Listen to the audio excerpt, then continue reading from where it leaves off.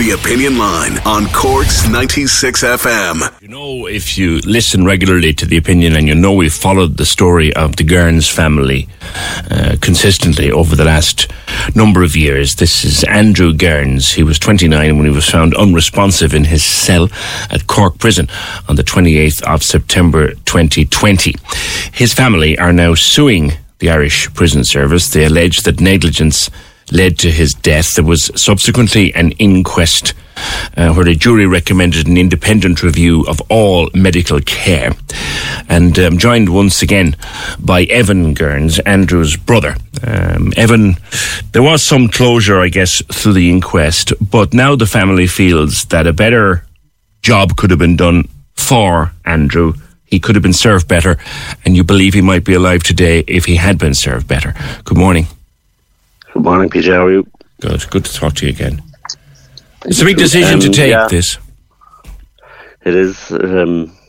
It's for these two kids mainly, for their future, and to address this issue that is going on within prisons, the glitch in the system and the medical care that prisoners are getting. It's not up to standard that we believe that well, especially Andrew's case, could have got more medical treatment.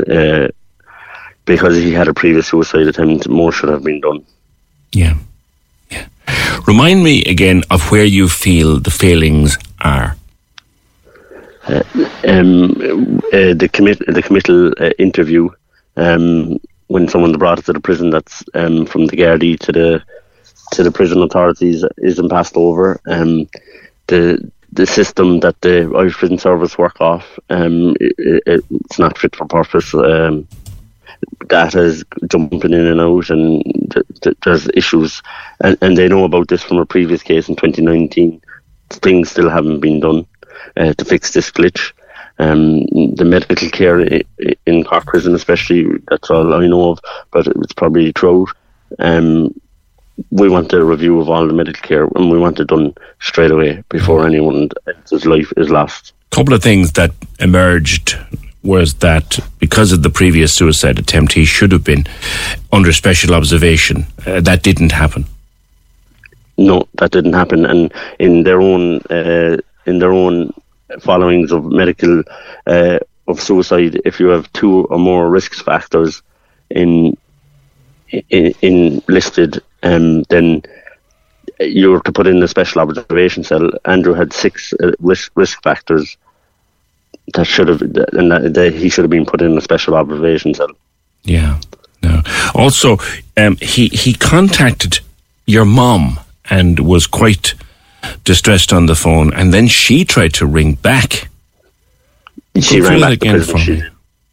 On the day Andrew took his own life, he rang my mother around 12 o'clock, and he wasn't making any sense, and he was in a delusion state and hallucinating, and she just couldn't wait to get him off the phone to ring back to prison, and she got through to a prison officer, and she was transferred to the medical unit, and a nurse said, look, we're aware of the situation, we'll keep an eye on him. After that phone call, Andrew was checked 13 times. 11 of them checks were 2 seconds long. Yeah. We've seen the CCTV, so.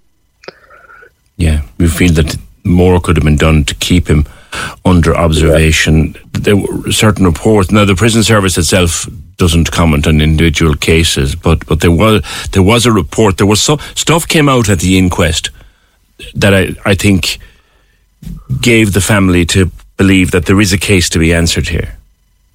Oh, absolutely. People need to be there needs to be changes, and there needs to be changes straight away. I've contacted Simon Harris's office, and I've heard nothing since. Just to change the way they committal, the way they assess people. They need to be done straight away before any more suicides are within the prison. Suicides in prison is at an all-time high anyway. Yeah. And Evan, this is for his kids. How old are they now? Dean is 15 and Sophie is 8. Okay, and how are they dealing with this? How are they coping? They're coping grand. They're getting there. They're a big family around them, Yeah. So just have to get on with it. Yeah. How are you getting on? Hi, grand, just working away, the best I can do. Exactly, that's all you can do.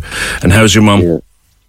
Yeah. She's good. She's back at work now, and just keep the head down, and we're just try not to forget Andrew, and we leave the solicitors and them fight out this, Yeah, at least they do the heavy lifting now, don't they? You've just given them everything you need them to look into. You've given them the inquest report. You've given them all the other stuff, and say, here, do with that what you can. Yeah. Do they believe there's a case to answer? They do.